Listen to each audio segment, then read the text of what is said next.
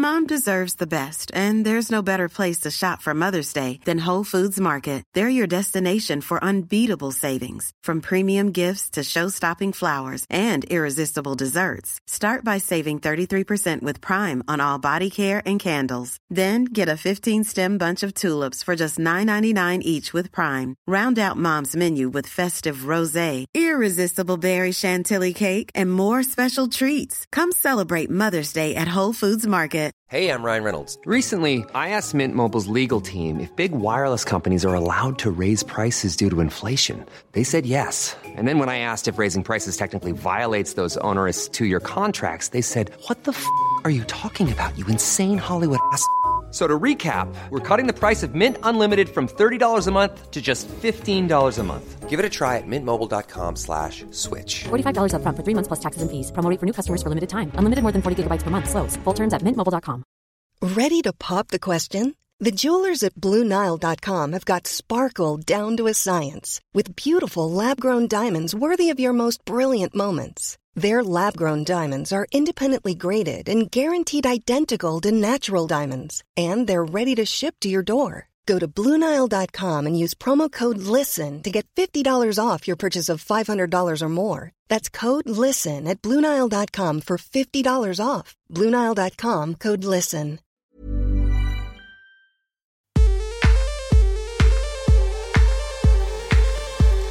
Hello, I'm Sophie Ellis-Bextor and welcome to Spinning Plates, the podcast where I speak to busy working women who also happen to be mothers about how they make it work. I'm a singer and I've released 7 albums in between having my 5 sons, aged 16 months to 16 years, so I spin a few plates myself. Being a mother can be the most amazing thing, but can also be hard to find time for yourself and your own ambitions. I want to be a bit nosy and see how other people balance everything. Welcome to Spinning Plates.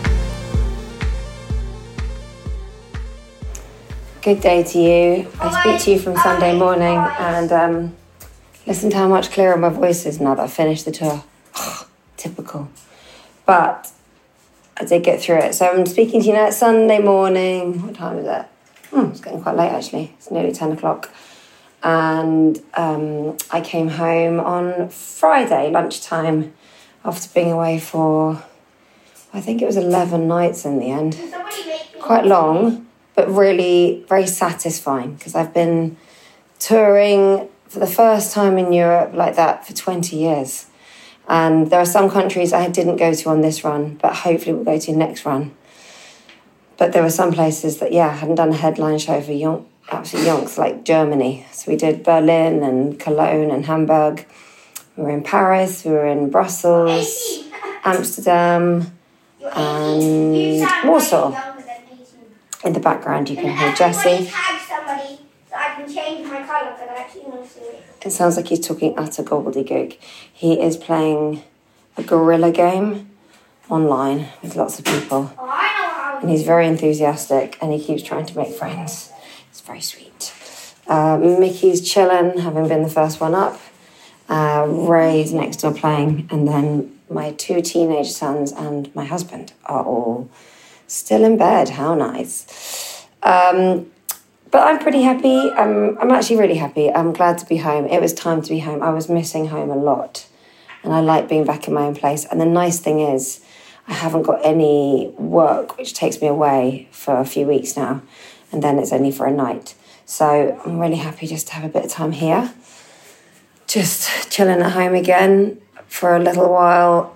I'm in that mood where I really want to sort everything out. I feel like this year I've already been very into my sorting out. So I keep opening drawers and cupboards and spaces that I haven't opened for ages and then just going through everything. It's very satisfying. I love it. How are you? I'm sorry about last weekend when I spoke to you and I was really croaky. That cold was nasty. But I did get through all the gigs, so that's good. But the thing about cold is it's just got to run its course. There's literally nothing you can do to G it along. I was trying to rest my voice and I was doing lots of steaming and drinking so many mugs of hot herbal tea, which really helps for the singing, but doesn't really get the cold gone any faster. It's very boring. But the gigs themselves were I really enjoyed them despite all that. So that's great. And we've now found ourselves, this is the last podcast of for the series 9. So I've actually got as my guest this week someone I had in mind to speak to from the very moment that Spinning Plates came into the world, which is a friend of mine called Hannah. So Hannah Chambers, I know the reason we first met is because Hannah's husband, Jeremy, used to work at the Stage paper, the theatre industry paper, with my friend Maria. So I first met, Jeremy through Maria and then his wife Hannah. And I always really got on with her. And she's a very impressive person because she has her own independent comedy management agency. But it's really her attitude that always really impressed me. And naturally, you know what it's like when you speak to someone and you meet up with them every once in a while and you have the chat, how are the kids, how's the family? And I was always really impressed with Hannah's approach to work, and also to the fact that she always seemed very unapologetic about the fact that Jeremy does the childcare when she's working, and their dynamic seemed and is not saying behind the illusion. No, there is no illusion. I just really was always impressed with them because it seemed like they really had it sorted. But also I could see that Hannah has to work incredibly hard and hold her own. And I think she's got that drive where she wants to really prove herself. She's very, very driven. And I think it's people like her, it's women like her, where when I'm feeling wobbly about the choices I've made and the work I do and how it impacts on my ability to parent, I think of people like her and think, look, it's okay to do your own thing and to push yourself and to be ambitious, because there's lots and lots of ways to be a mum that doesn't have to mean you're around 24/7. Because, you know, that is the sacrifice I've made, really. And I've always said to the kids, the worst thing about my work is that it takes me away from them sometimes. And, you know, I've struggled with that. But I also know that I wouldn't be the person I am, and I wouldn't be able to be their mum in the way that I am if I didn't have my work. So, you know, I think all these conversations, the whole 90 conversations I've been having, they all help me just contextualise and, I don't know, be a bit more forgiving of myself, I suppose, and my wants and what matters to me. And it's really always nice to speak to people who have different ways of doing things. And I suppose with Hannah and Jeremy doing the childcare while Hannah works, obviously we have spoken to a few other working mums, but that's the dynamic. But it is still more unusual. It's not the typical. And it certainly isn't the dynamic in my house. So I'd like to thank Hannah and Jeremy Hannah for being open and Jeremy for letting her chat about that dynamic too. And it was a joy to talk to Hannah. She's very funny and she looks after a lot of really impressive comedy acts, from Flight of the Conchord to Aisling Bea and Joe Lycett and Jimmy Carr. And it's worth mentioning as well that we talked a lot about a certain chocolate that she was eating. I can't remember if we speak about it at the beginning, but basically, Hannah, from when she gets up through to about midday, eats this 100% cocoa chocolate. It is disgusting. It's only chocolate by name. Like, for me, it takes all the fun out of chocolate. But then I know I'm not much of a grown-up because I have, like, sugar in my coffee and that kind of thing. So, yeah, she says it's like rocket fuel, and she eats, like, a packet of it by lunchtime, and then she has to stop, otherwise it'll keep her up at night. I'm not surprised. It's very intense. What else do you need to know? I think that's kind of it for now. It was a lovely thing to talk to her, and we spoke in a beautiful cinema that her dad has renovated in Holborn called, what is it called? I know the answer to this. My head has gone blank because I keep thinking it's called the Secret Garden Party Cinema, and obviously that is not it. Hang on a minute. I'm actually going to look it up for you because that's ridiculous. Cinema Holborn. Let's see what my little Google can do for me. The Garden Cinema. There you go. This is not my finest moment in terms of my intros. Googling a fact about a guest. Brilliant. It's Sunday. I'm tired. I just come back from tour. You're lucky I'm talking to you at all. I'm joking. I just know some musicians who need to decompress. Not I. I was up at 5:30 with my 4-year-old yesterday. Hoopla. All right, see you on the other side. Bye.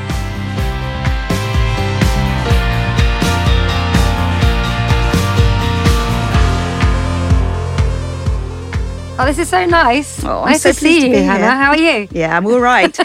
I'm all right now. Actually, do you know I postponed our chat from. It was meant to be on Monday. It's because I had the most awful surgery go wrong with my mouth, and I couldn't speak, and so we had to move all these meetings to accommodate. I had a wisdom tooth out. Yeah. 2 weeks ago today. Yeah. Which was fine. Did it on a Friday. Thought I'm going to recover on the Saturday. Sunday, and then I'll be back at work on Monday. And I sort of planned the whole thing to fit in with my schedule. I took the sedative. I had the Friday afternoon off. I thought, perfect timing, turn my phone off for a few hours. Saturday, Sunday, lovely, did all the right things. Monday, came into the office, did my usual, way too much caffeine, way too much stimulants, way too much walking around and shouting at people. Being busy. Got to 6:30, had a meeting, and I started hemorrhaging. Seriously hemorrhaging. And it was the most I don't want to go into too much detail because people might be eating, but it was basically 3 hours of hell. And I called the dentist, and effectively he opened up his central London surgery at 10 p.m. on Monday night, spent an hour and a quarter stopping the bleeding. And then I had to effectively for 4 days lie horizontal so that it didn't start again. And so I was doing all my meetings. When we finish recording, can you horizontal. tell me a bit more about the gory aspect? I quite like hearing those stories. I will absolutely tell you about it because it was like being in a horror film, and I still have a bit of PTSD. I'm not surprised. That's like, even anxiety dreams don't take it that far. And I saw him yesterday. I've seen him 3 times since, thing. and he's been giving me his mobile number and his plans regularly so that I can call him. So my dentist and I have become very close. It's never happened to him in 30 years. So where were you when it started at work? I was in this building. Oh my It was an God. evening meeting. That makes me feel a bit faint. Yeah, I'm really sorry. And then my husband was incredible. Like he was driving me at sort of breakneck speed into central London with it just pouring.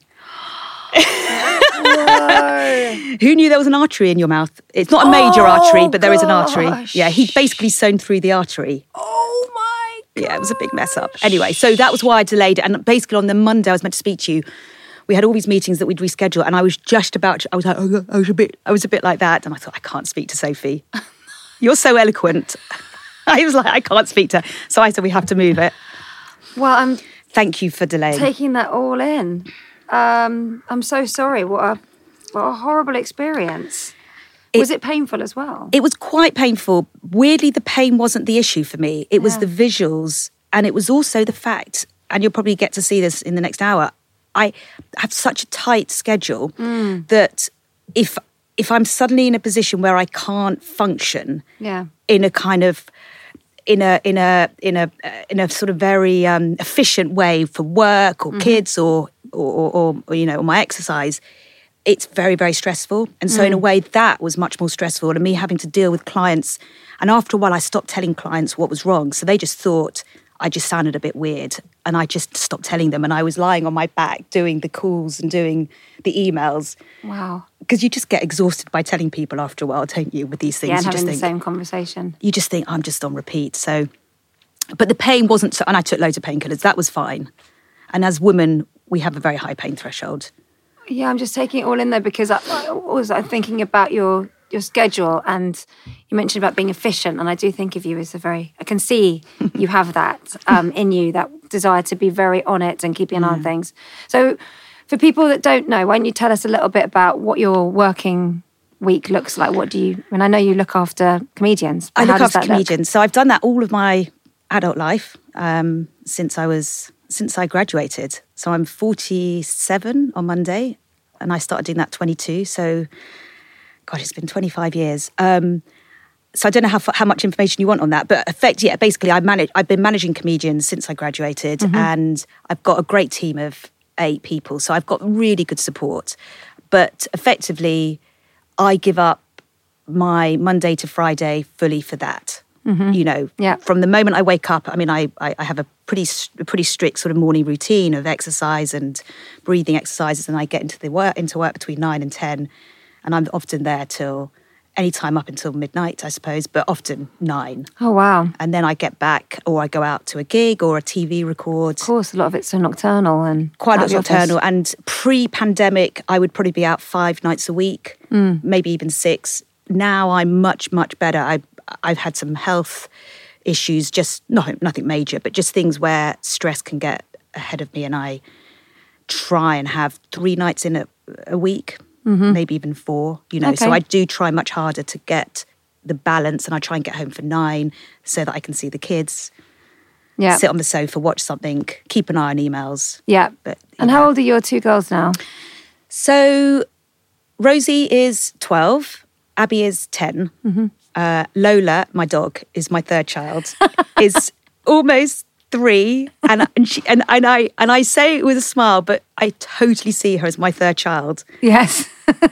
And I love her so much. And I know I haven't said I love my children. I love my children too, but I love my dog so much. I should tell you one thing about her before I forget. When we got her in lockdown, and she was picked up from Exeter by Jeremy, my husband, who sends his love. And he drove all the way to Exeter. He picked up a lovely 8-week-old puppy. She's a Cavapoo. And he drove all the way back with her weeing on the seat next to him. And he came back, and I was on the sofa later that evening with the dressing gown, and he put the dog on me, and she found my nipple. And basically this puppy started breastfeeding. Wow. And it was the most incredible feeling of love and warmth and oxytocin, I would say. I mean, someone's going to listen to this and go, absolutely rubbish, but I honestly felt this rush of oxytocin. The hormones just releasing. The hormones, and obviously there was no milk. Warm, fuzzy feeling. And then he tried to wrestle her off my nipple, and eventually he got her off, but he was laughing so much that it took him a good 2 minutes or so before she came off. But we have a bond, yeah. Are you still feeding her now? No. I would if I could. That'd be another tie, wouldn't it, with your work and your day? That would be, I'd have to schedule that in. Recovering from the wisdom tooth while the puppy's dog lies across you. And I suppose there's a lot of, you mentioned Jeremy, so you're, I think, one of the few people I've spoken to where I actually know you outside of chatting to you, which is really lovely. And I have actually wanted to speak to you since I started the podcast. I had you in my head from the sort of inception of this whole thing, because you've always been someone that, firstly, wittingly or not, you've actually influenced me in my approach to my work, because I remember us having conversations when we were getting to know one another. And I always loved, well, firstly, you've got that kind of real drive and clarity when it comes to your work, and obviously very successful, and I always find it quite a lovely feeling to be around people who are so sort of engaged with what they're up to and energised by it.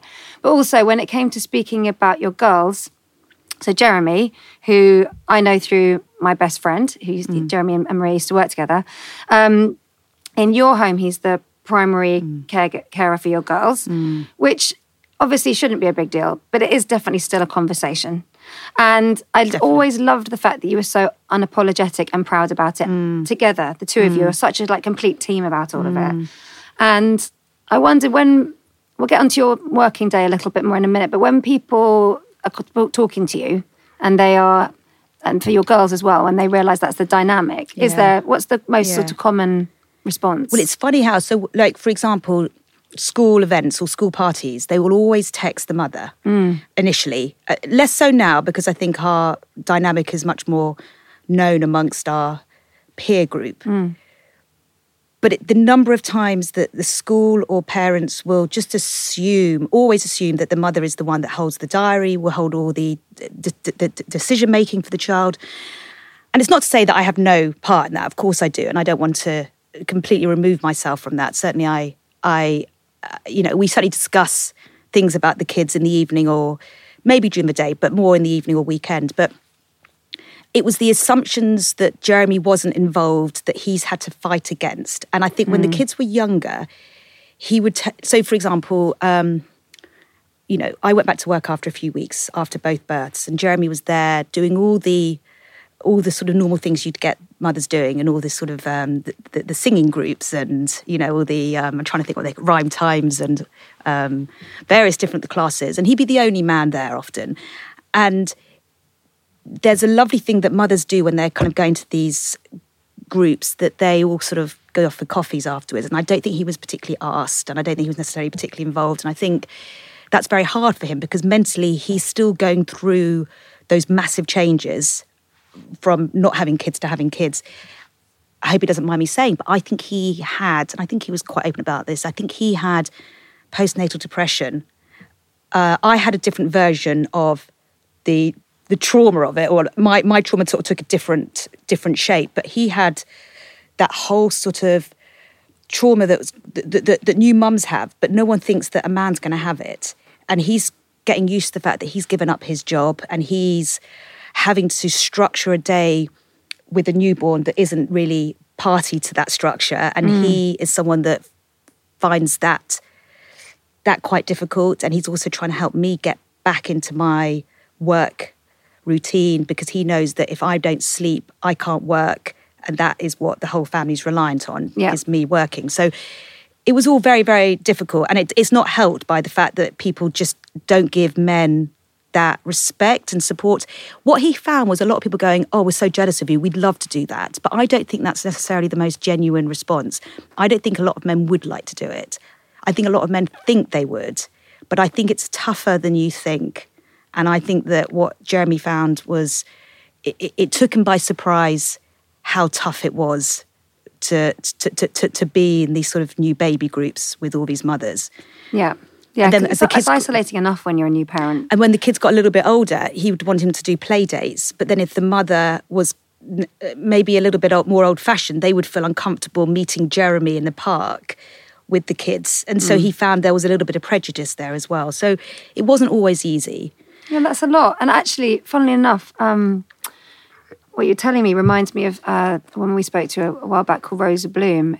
She has like festival clothing, really fantastic sequined outfits. And when she was right in the midst of setting up her company when she had her baby. So her partner was the primary carer, and he got a postnatal depression that the doctors worked out was more similar to the classic maternal one than it can be maternal or paternal, but because the primary carer's neurology shifts, whoever is the main carer will have these neurological shifts, and his was the same as what you commonly see in mothers. So interesting. Well, I'm really pleased you said that because I witnessed it, but I didn't know any of the scientific background, and that's really interesting. It is interesting because really interesting. All this stuff is, I think some of it is relatively new things. I think for a long time what was happening with people after childbirth and with the early years and stuff was probably just a bit like left as a sort of new science, you know.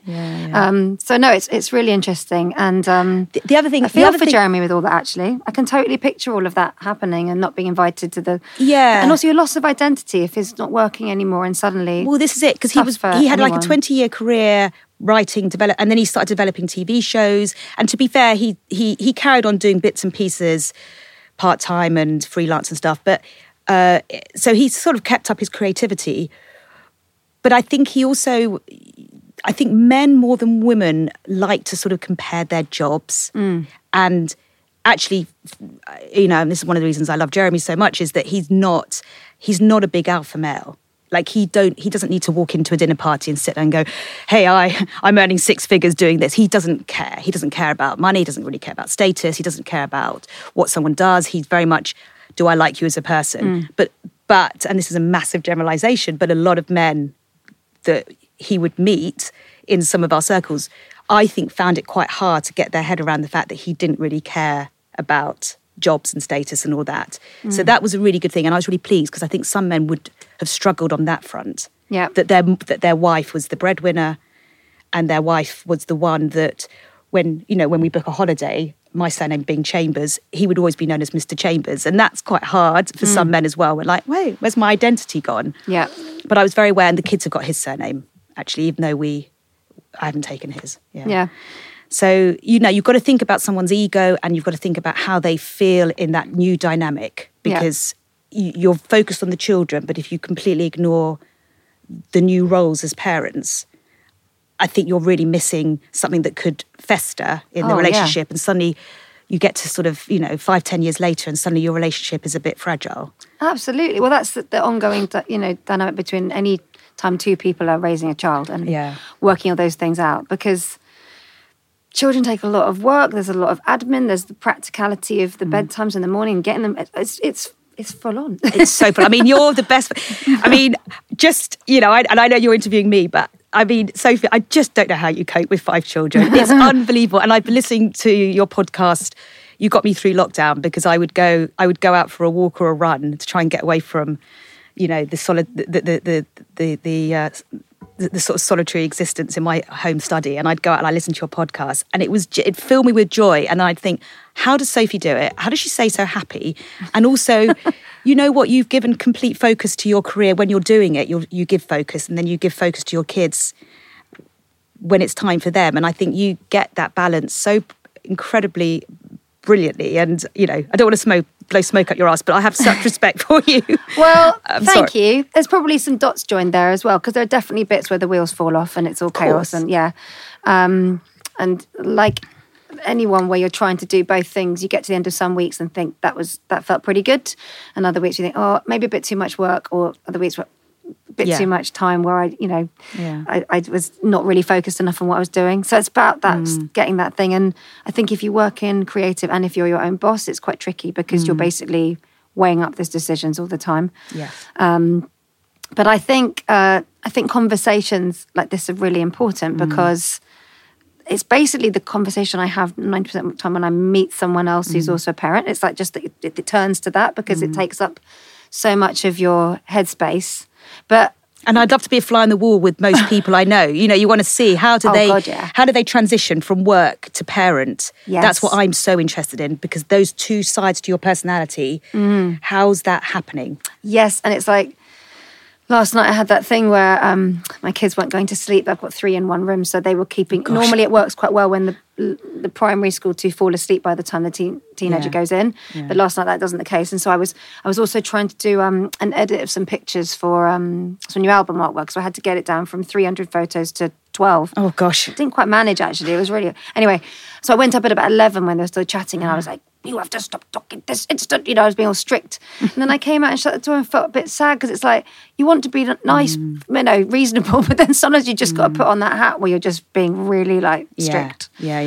Well, and me anyway, just I'm the same. A bit hardcore. I get told, can you not be fun, Mum? And I'm like, nope. I've had a long day in the office. My clients have had fun, Mum. Oh, well, that's the thing. I was thinking about that. So what led you to want to look after comedians?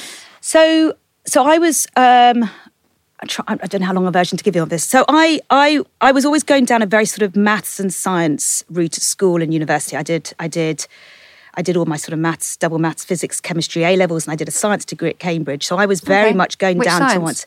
I did natural sciences, which is a course that covers sort of several sciences, and I specialised eventually in experimental psychology. But I was always going down a sort of science route, because that's where my brain was naturally best at sort of coping. But from age 16, I was absolutely obsessed by stand-up comedy. I was obsessed by watching it on VHS, and I'd go to gigs.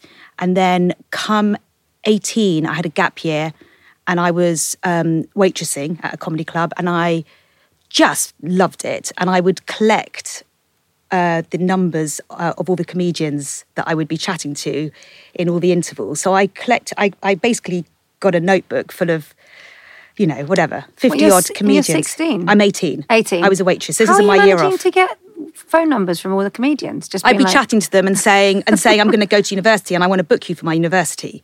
Amazing. Yeah, so I was sort of whatever. Before you were even at uni, so you just... Well, I had a place at Cambridge, so I knew I was going. So I was like, I want to book comedians when I'm there.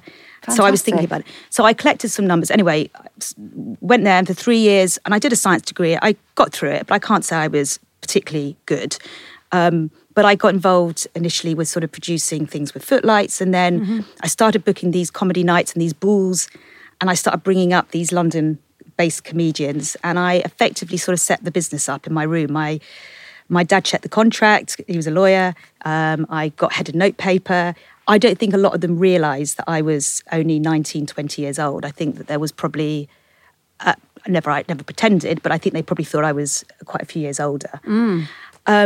And so when I graduated, it was a natural thing for me to go and set up as an agent. And the club that I was working as a waitress for gave me a fantastic opportunity. And they said, come in as a partner, you set up the agency, you've got a training ground in the basement, which is effectively the comedy club. And I signed, within about a week, I signed a comedian called Daniel Kitson, which I'm sure Claire would know. I know that name. And we went on to work together for 9 years.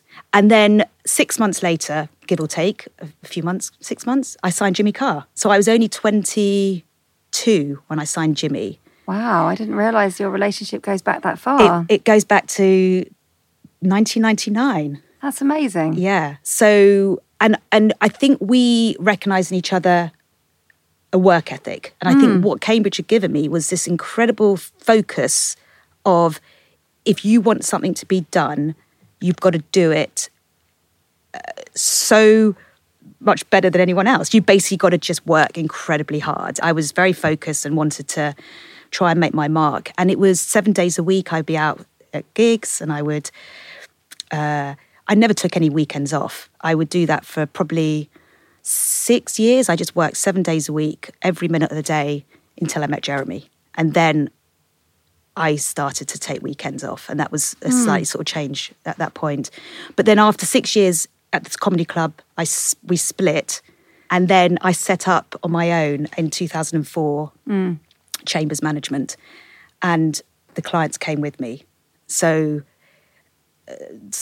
quite a few of them have been with me since, sort of turn of the century. That's insane, because I would imagine as well, anytime you've got art and commerce, they're quite uneasy bedfellows. And in comedy, you might get someone who's amazing at putting a room in the palm of their hand and making them laugh, but their business acumen or their ambition might be a little bit less focused. Yeah. And they're probably quite vulnerable in that regard, actually, like musicians too. Yeah. So having that symbiosis of someone that has the vision and sort of says, you've got this talent.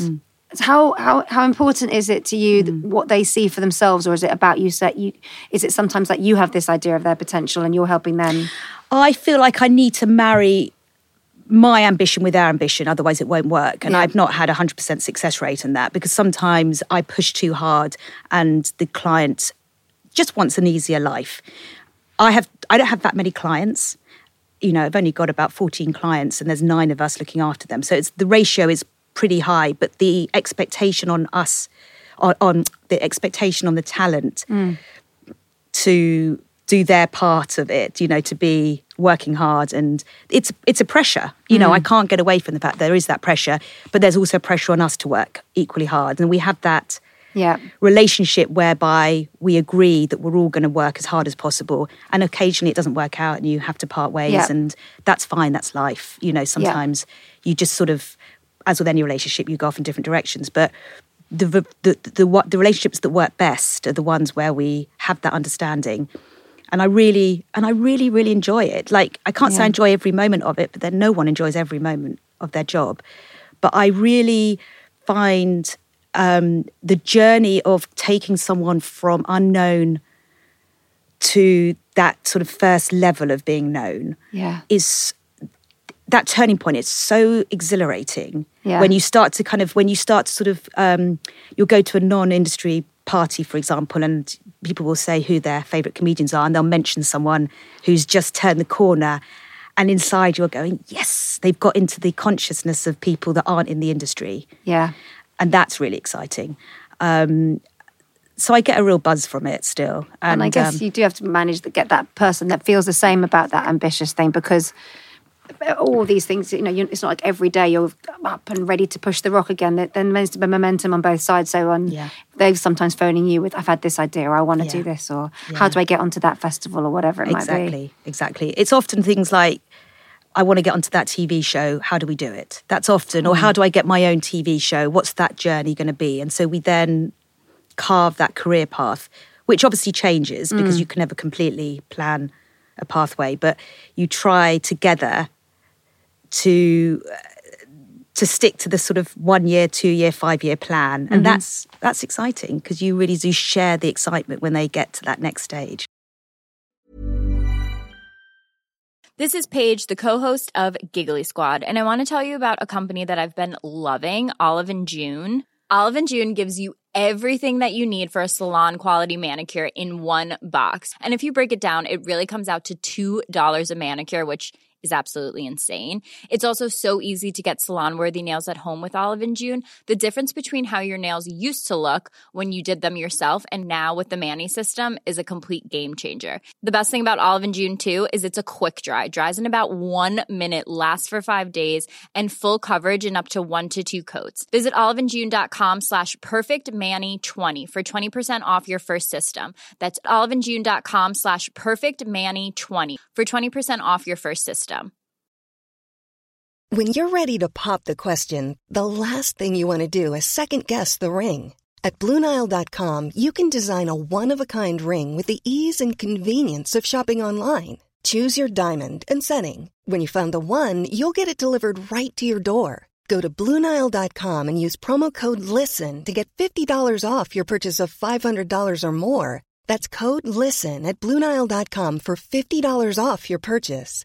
BlueNile.com, code LISTEN. Quality sleep is essential. That's why the Sleep Number Smart Bed is designed for your ever-evolving sleep needs. Need a bed that's firmer or softer on either side? Helps you sleep at a comfortable temperature? Sleep Number Smart Beds let you individualize your comfort, so you sleep better together. J.D. Power ranks Sleep Number number 1 in customer satisfaction with mattresses purchased in-store. And now, save 50% on the Sleep Number Limited Edition Smart Bed for a limited time. For J.D. Power 2023 award information, visit jdpower.com/awards. Only at a Sleep Number store or sleepnumber.com. Hey, it's Ryan Reynolds, and I'm here with Keith, co-star of my upcoming film, If, only in theaters May 17th. Do you want to tell people the big news? All right, I'll do it. Sign up now and you'll get unlimited for $15 a month and 6 months of Paramount Plus Essential Plan on us. MintMobile.com/switch. Upfront payment of $45 equivalent to $15 per month. Unlimited over 40 gigabytes per month. Face lower speeds. Videos at 480p. Active Mint customers by 531.24 get 6 months of Paramount Plus Essential Plan. Auto renews after 6 months. Offer ends May 31st, 2024. Separate Paramount Plus registration required. Terms and conditions apply if rated PG. And just for sake of name dropping, who are some of the people that people would know? So we mentioned Jimmy Carr, Sarah Millican. So Sarah's been with me, I think, 16 years, give or take, a year or two. So Jimmy and Sarah are both in Australia right now, and I'm flying out in a week and a half, 2 weeks, to see them both in Sydney and Melbourne. And Joe Lycett. So that was exciting. Joe, he's brilliant. Joe and I have been working together, I think, 12 years.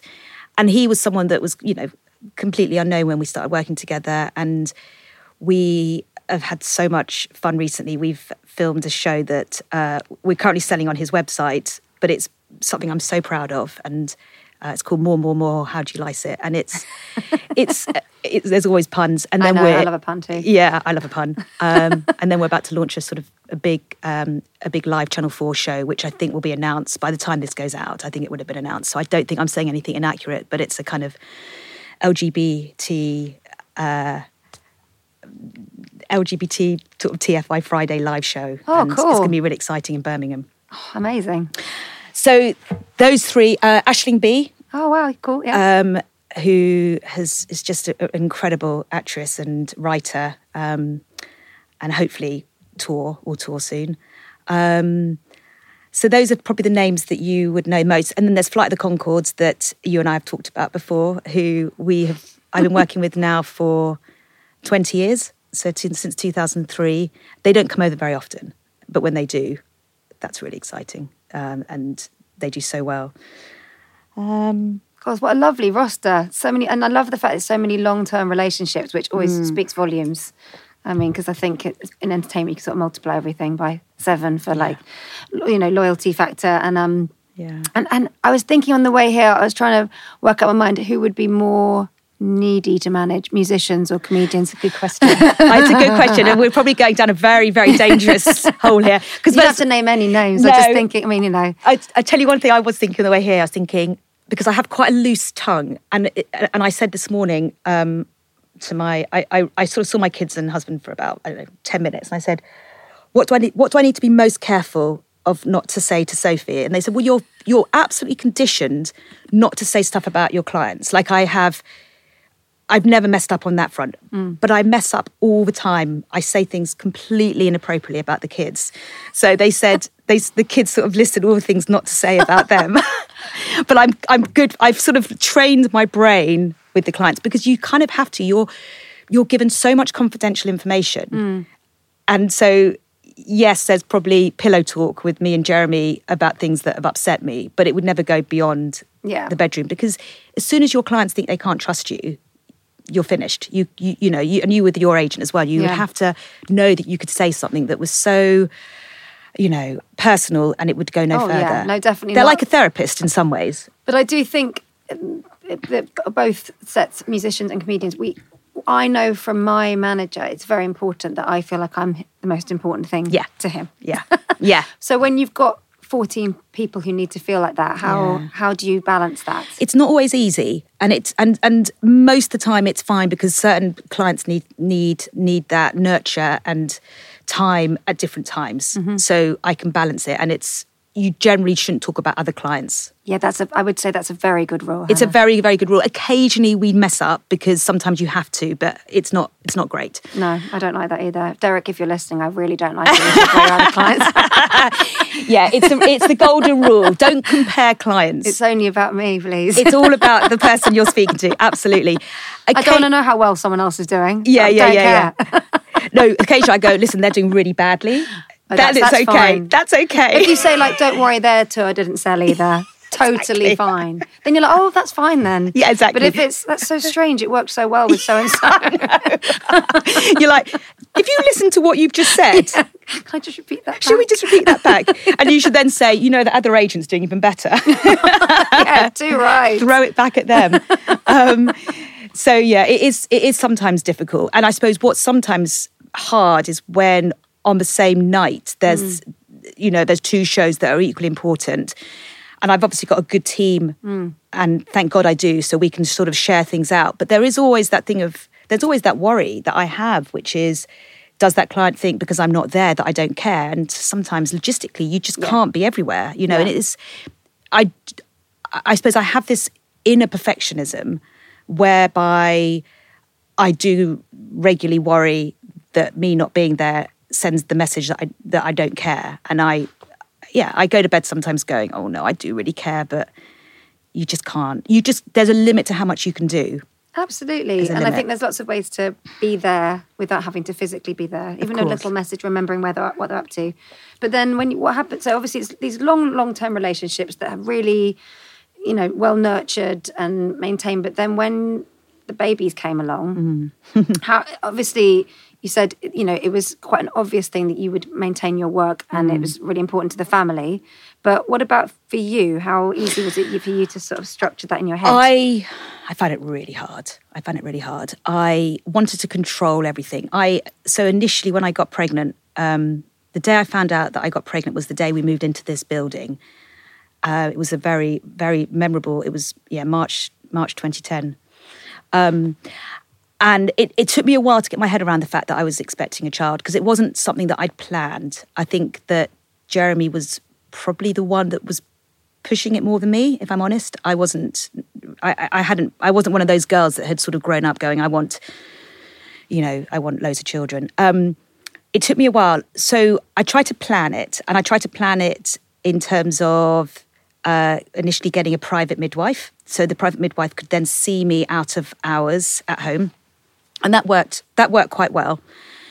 I then had physical difficulties with both pregnancies. So, and I've listened to quite a lot of your podcasts. It's amazing how many have sickness. How many people you've spoken to have sickness? I had zero sickness.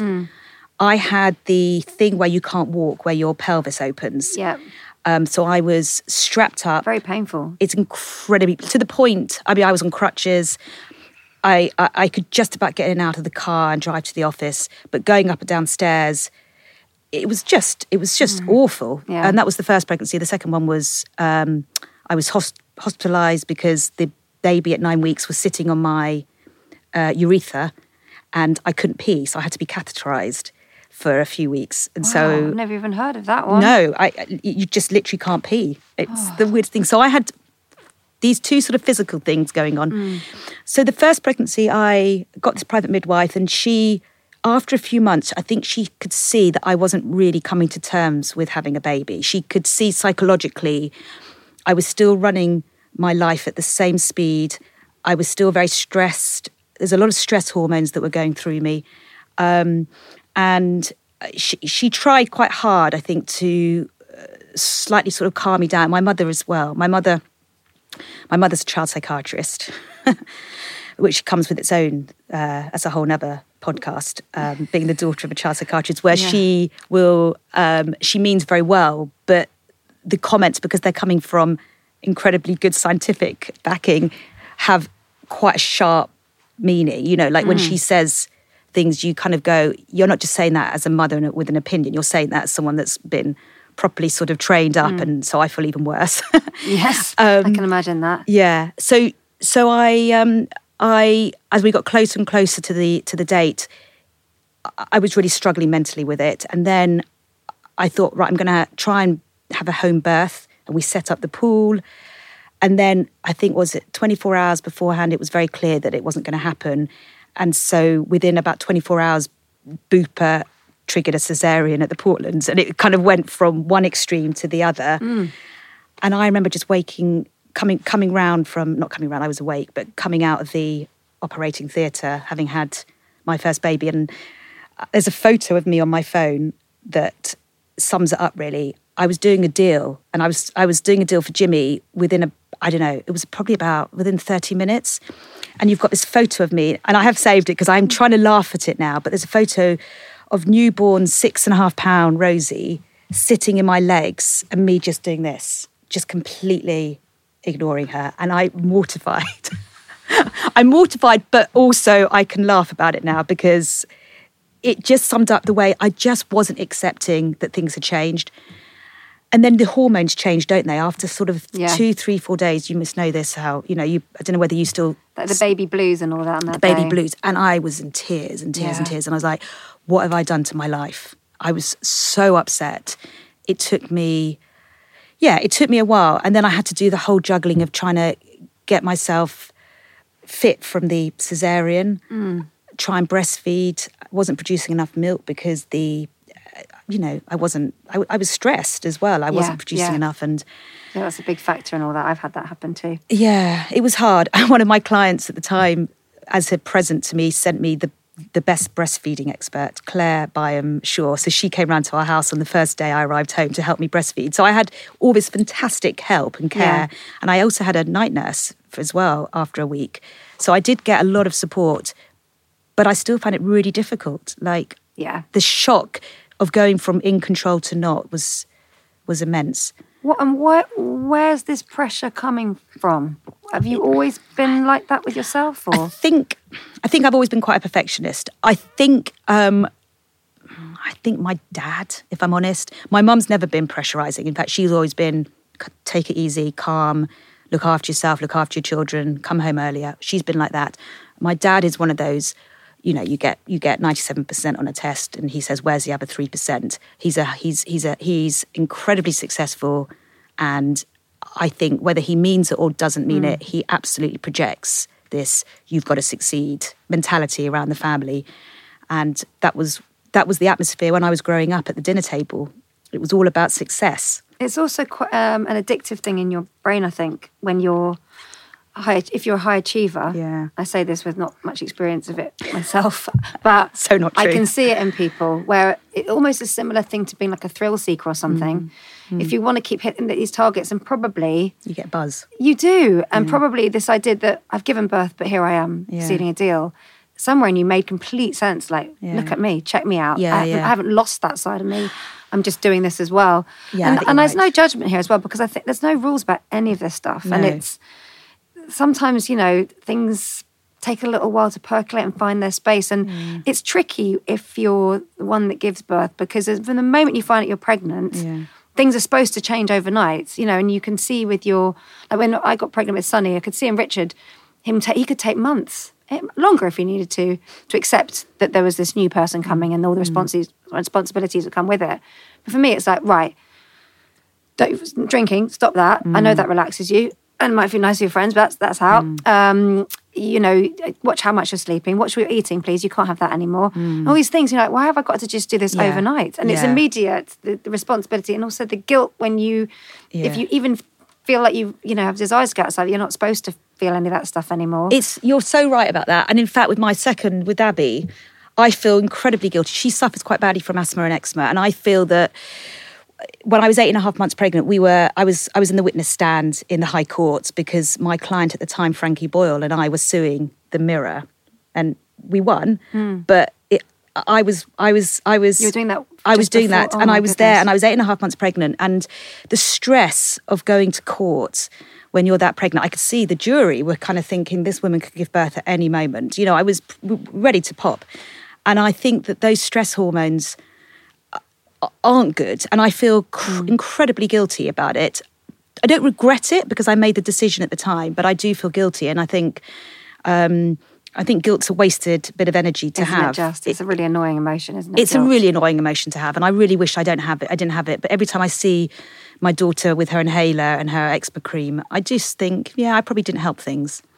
I'm like, look, I don't have medical backing, but I'm pretty sure being a witness in court doesn't lead to your child having eczema. No. But I can totally understand that. And in fact, I was talking to a sort of friend of the family who's like family about one of the kids and something a few things they're dealing with. And she literally, I don't take it too much time, but she literally went, what did you do wrong? I know where she's coming from with that, but I don't really want to go down that line because I don't think that's very helpful. And and as a general rule, actually, I'm one of the first people to say to a fellow mother, don't feel guilty. Yeah. Because I'm totally against that whole sort of, I feel guilty about this and that. But I think I'd be disingenuous not to say that there isn't some guilt there because I did put my work first. But I did it knowing that there was a good support for the kids. I wouldn't have done that if I wouldn't have said I wouldn't have had the lifestyle I had if it was a nanny bringing up the kids. We have had help, but Jeremy's brought up the kids. So I did it with the thought, well, actually, no, overall as a package, we're doing the right thing. And there's a safety in that as well. Because there's a safety, he's the other half of what you're all about as a family and your morals and all the things that matter to you, so that you're on the same page. Yeah, and we're a unit. I think sometimes with working hard when the kids are little and being away a lot like that, you must have to play quite a long game with it in your head to get to the point where they're old enough. Like hopefully your daughter's probably at that age now where you can say, yes, I'm not always there, but look, hopefully your work ethic is something that they come to think of as a real superpower that you have. That's very kind. And I really do hope that's true. And I hope I'm an inspiration to them because I do want them to see that I love them very much and have so much respect for them. And when I do have time for them at the weekend, they will get my attention. Yeah. And we do try and do things, at the weekend. And, I'm taking my 12-year-old off to New York for 4 days next month. First time to America for her. And I'm really excited by that because we don't spend any time together, particularly at weekends, because she does football with Jeremy. So I see my 10-year-old at the weekend, but I don't see my 12-year-old. So I said, right, we have to spend some time together.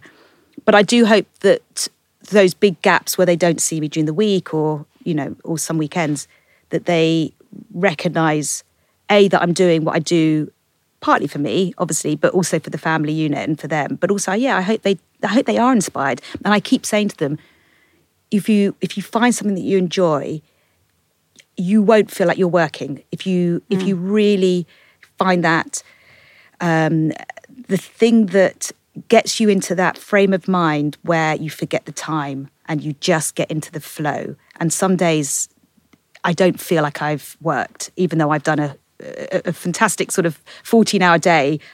I don't feel like I've worked because I've got into that groove and that flow. And I said to the kids, don't be going to a job if you can where you're checking the hours as they count down. I said, that might happen, but aim big, aim high and work hard. And I do try and get that through to them. I don't know whether I have, though. I mean, I don't want to say too much, but I do sometimes think that it's work. I don't know how you present a work ethic to your children. I think they've either got it or not.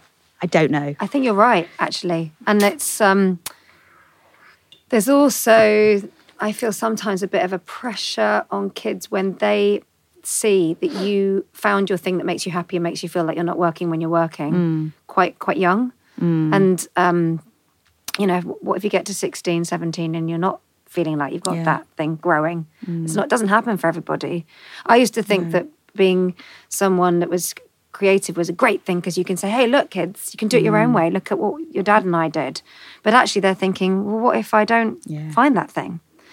So that is quite hard. That is in your situation. I mean, your situation isn't so different to ours in that, we're not doing conventional jobs and you and Richard aren't doing conventional jobs. So there's none of this sort of obvious career path.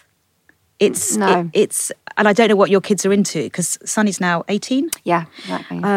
So he's at that age, but it is interesting, and you've got to just let them follow that path of theirs. Yes, and I think as well because Richard and I have worked together, we didn't have the same thing with the home being one of us being there. Yeah. So there's been a lot more of them saying, "You've already been out 3 nights this week," and that gets harder as well. I think. Well, it's quite tricky sometimes.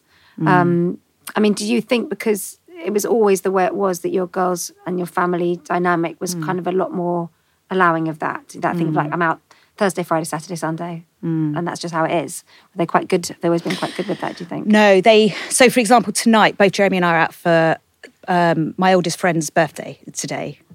I haven't said happy birthday to her. I'll remind you. Remind me afterwards. Yeah, it's Fran's birthday. Shout out to Fran. And it's funny because she's so close to your birthday, and probably every year it creeps up. Yeah. And we're going out for dinner tonight to a place called Flight Club where it's dinner and darts. Which I've never been to this place before. So tonight, both Hope Jeremy. You'll get on. Yeah, exactly. Otherwise, the darts will go in the wrong direction. But Jeremy and I are both going out tonight, and we don't go out that much. But then it was his birthday on Tuesday this week, so we both went out for dinner on Tuesday night, and the kids do sort of use the sort of guilt lines of you've already been out this week. I feel less guilty about that because I think sort of during the week I don't feel it's my responsibility to stay in, if I'm honest with you. So I think it's harder for Jeremy. But for instance, last night Jeremy was out at book club and I was in the office and I was going to work later, but in fact I came home for 9 so that I could see the kids before they went to sleep. So we do have to we have to adapt around it when the kids sort of put that pressure and they'll call up and go, when you home? And I'm looking at my to-do list and thinking, I don't know. This is hard, but that's the balance in the evening. Yeah. That's always the tricky thing. During the day when they're at school, it sort of doesn't become relevant. I know, it completely lets the pressure off, definitely. Yeah. And do you think there are a lot of traits in your sort of mothering and your work thing that are quite similar, like hats you have to wear? So it's probably for other people to comment more on this because they would. I'm not sure how self-aware I am on all this. I think I'm a little bit of a sort of Jewish mum to my clients. Quite harsh, quite judgmental, but want to make sure they've eaten. So that would be probably my management style. I think with my kids, I think I probably am a bit. I think I'm not particularly good at listening. I think I'm sort of running at such fast speed in my brain that I need to slow down and listen to them. I think where I bring my management style into managing my kids, looking after parenting my kids, is the way to get through to me is to make me laugh. And so the kids often will say, I've got a great joke for you, or I said this at school, it's really funny. I've actually got a running list on my phone of funny things the kids have said because I look at it, every now and again I go, oh my God, they're so funny. And they do come out with some brilliant funny things. One of them said to me, she said, Mum, when you're buried on your tombstone, it's going to say, Jimmy, I'll call you back. Which I thought was brilliant. That is brilliant. It was very funny. So they're very aware of me, and I think they quite like it in the sense that they tell their teachers. They say, "Oh, my mum manages comedians. Do you like comedy?" And then occasionally I'll give their teachers tickets to comedy gigs as a way of sort of buttering them up a little bit. So I think the kids quite like that. And they do when we do spend time together. I think they appreciate that it's not that often. And so we sort of, we treasure it if we do a night away every now and again.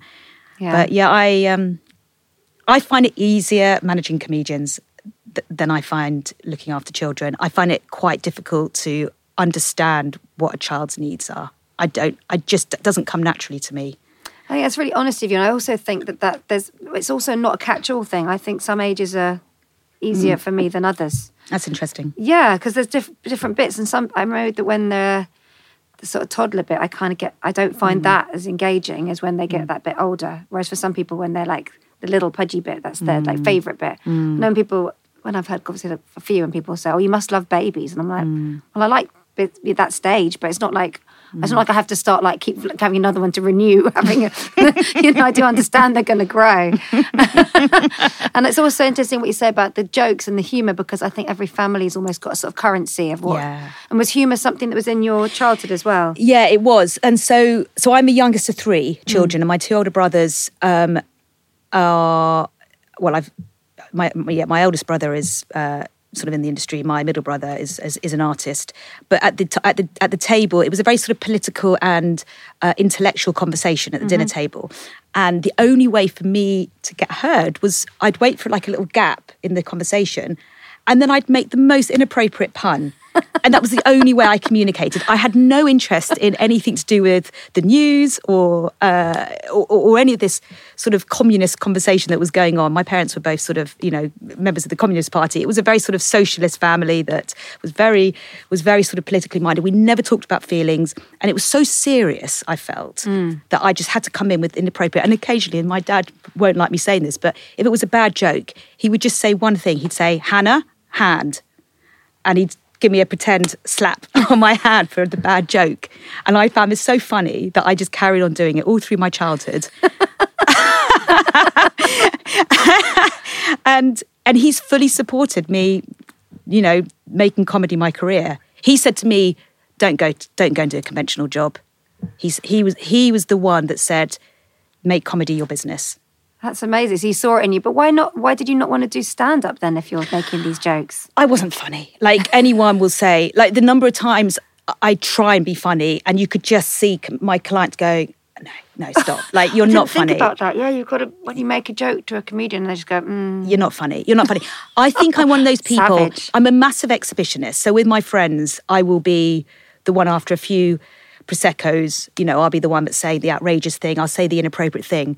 But I have no desire to put myself out there as a performer or as a comedian in any way, because I don't enjoy that pressure. I enjoy it when it's, I'm the person down the pub wanting to make someone laugh, and I enjoy working with creatives. And I think I knew quite early on that I wanted to be the business side.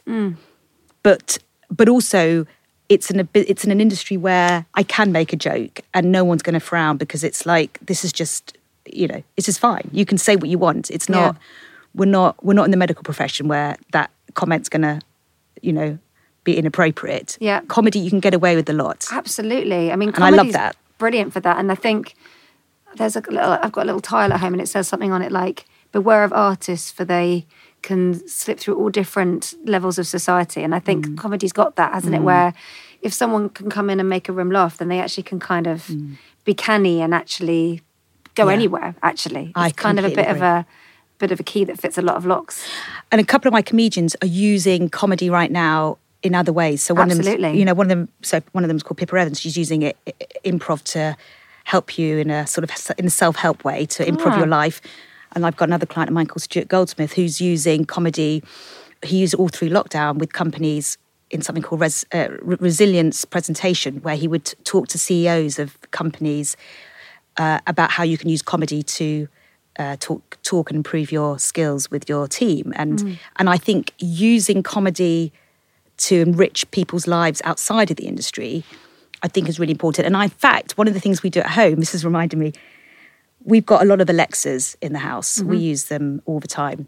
And I'm obsessed by the roasting format. When you roast each other. Oh yeah. Yeah. What, on Alexa?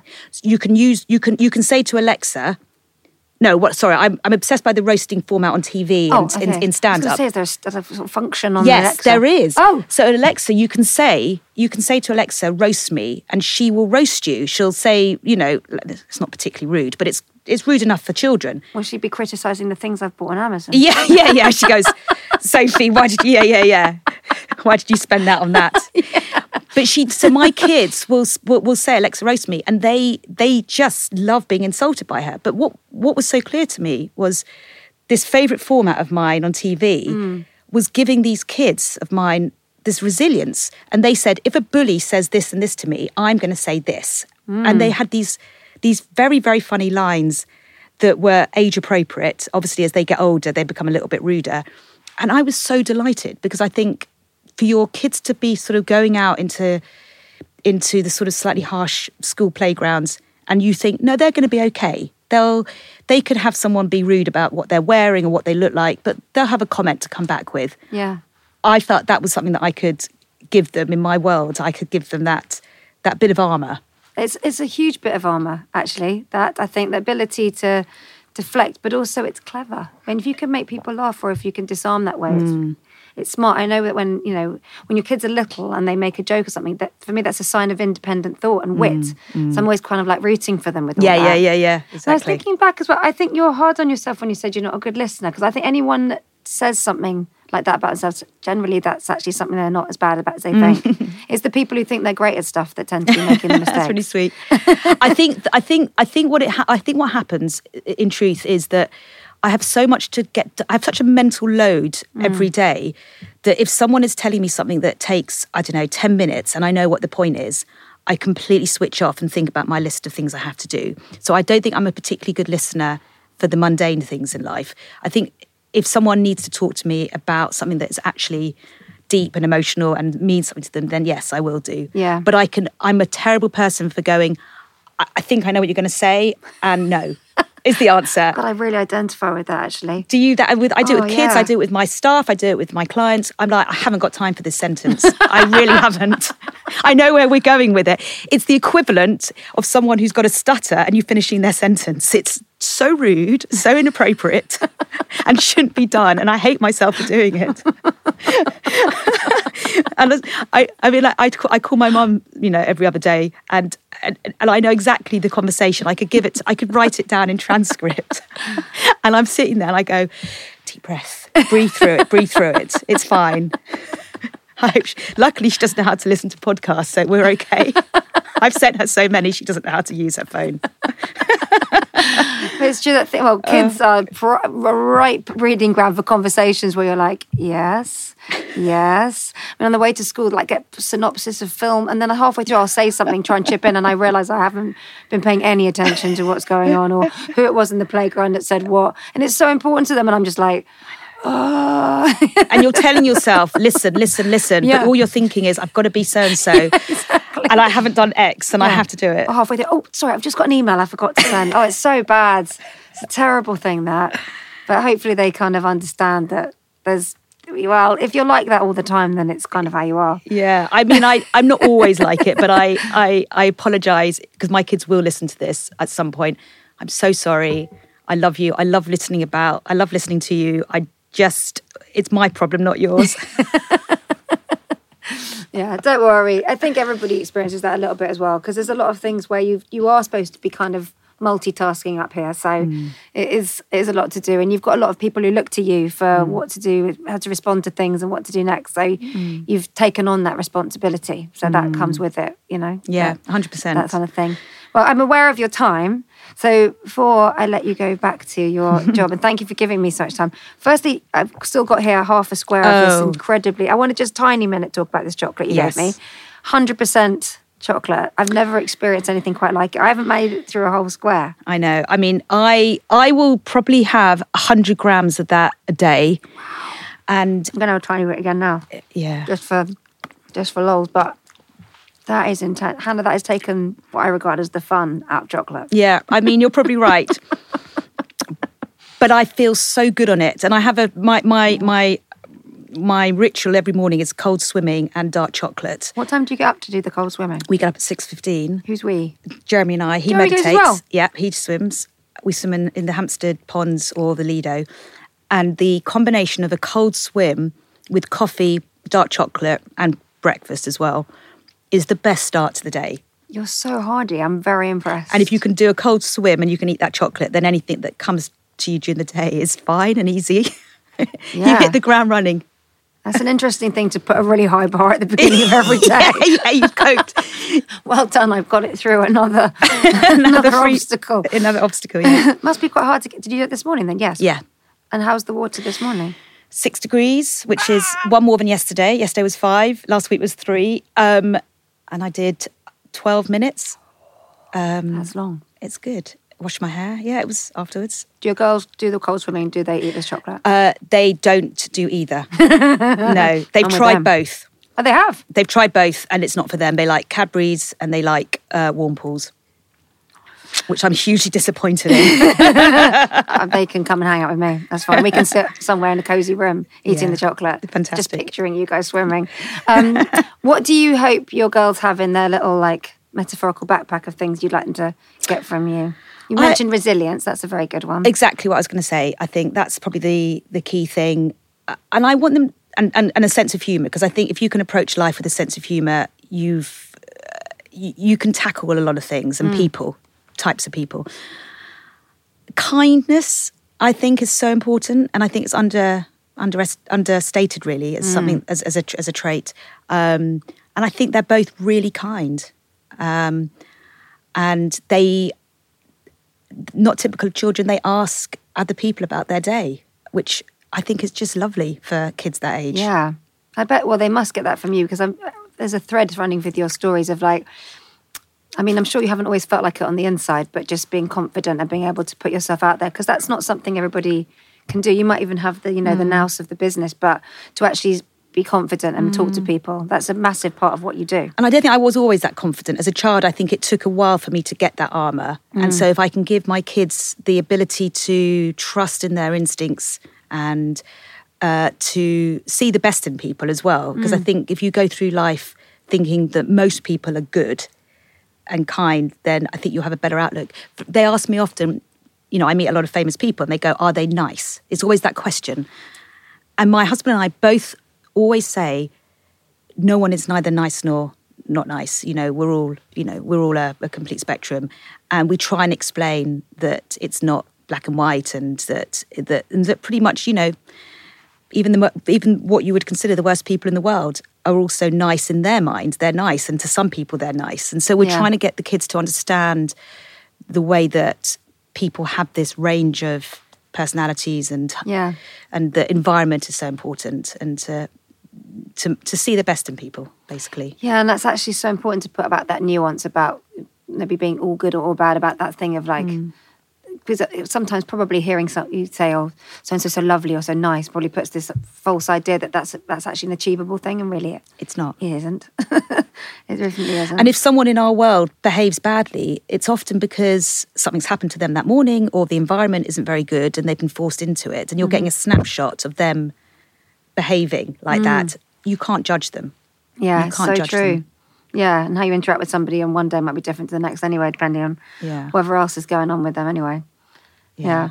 Especially in my work world as well, to have anyone judge my clients based on one thing they say is something that I would always fight against. And I think, well, if they said something, it's probably because you triggered something, because you created an environment that was inappropriate. That must be quite hard for you, because in your role you have to be the person where the buck stops as well quite often, don't you? Yeah, absolutely. And if something goes wrong, I have to then work out how do we make this better, and make them look good. Anyone can learn to do, or is that something you have to kind of be? I couldn't explain it, and I think it's an instinct that you develop over the years, and I wouldn't know what it is that I couldn't even summarize it. Yeah. Have you always had that in you, that kind of feeling of being able to be a bit unapologetic about yourself? I think so. And I also think that I have always been unemployable. So I think I've always had that instinct that I'm going to be my own boss. That's interesting. You never, of course, you've been doing it since you were young, but you never pictured yourself ever working for anyone. No, I never had that. I don't think I could. And could it have ever been anything other than comedy?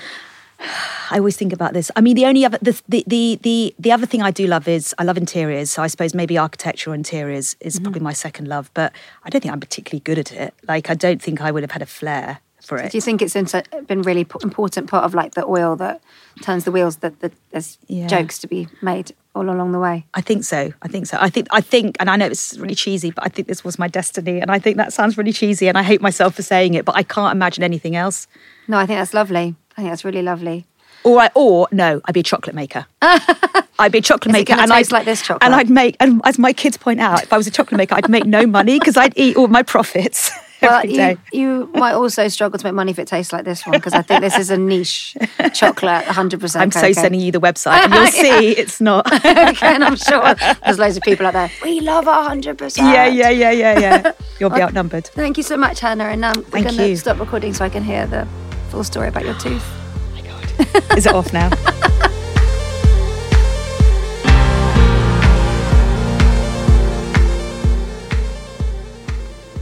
There we have it. That was the 90th conversation in the Spinning Plates canon. Hannah Chambers, thank you very much. What a lovely, lovely guest to end on for this series. And I've already started recording quite a few for the new series. Oh, I've got some good people for you. Really exciting, very diverse again, for some really, really lovely people. And in the meantime, well, actually today, it's been a bit cold this week, I know, but today is actually a little bit sunny.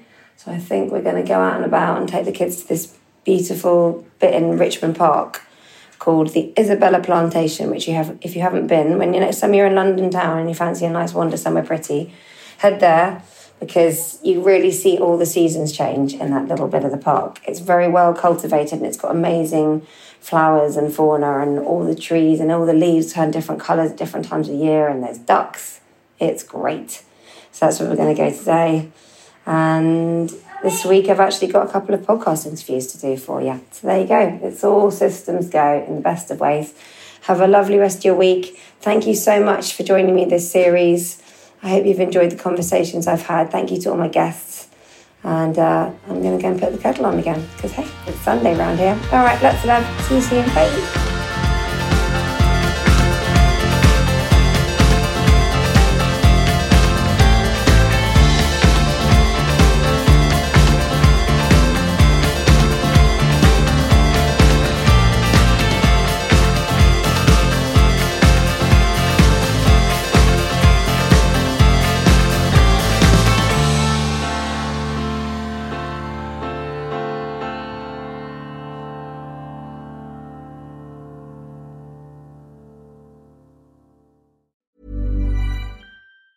Mom deserves the best, and there's no better place to shop for Mother's Day than Whole Foods Market. They're your destination for unbeatable savings, from premium gifts to show-stopping flowers and irresistible desserts. Start by saving 33% with Prime on all body care and candles. Then get a 15-stem bunch of tulips for just $9.99 each with Prime. Round out Mom's menu with festive rosé, irresistible berry chantilly cake, and more special treats. Come celebrate Mother's Day at Whole Foods Market.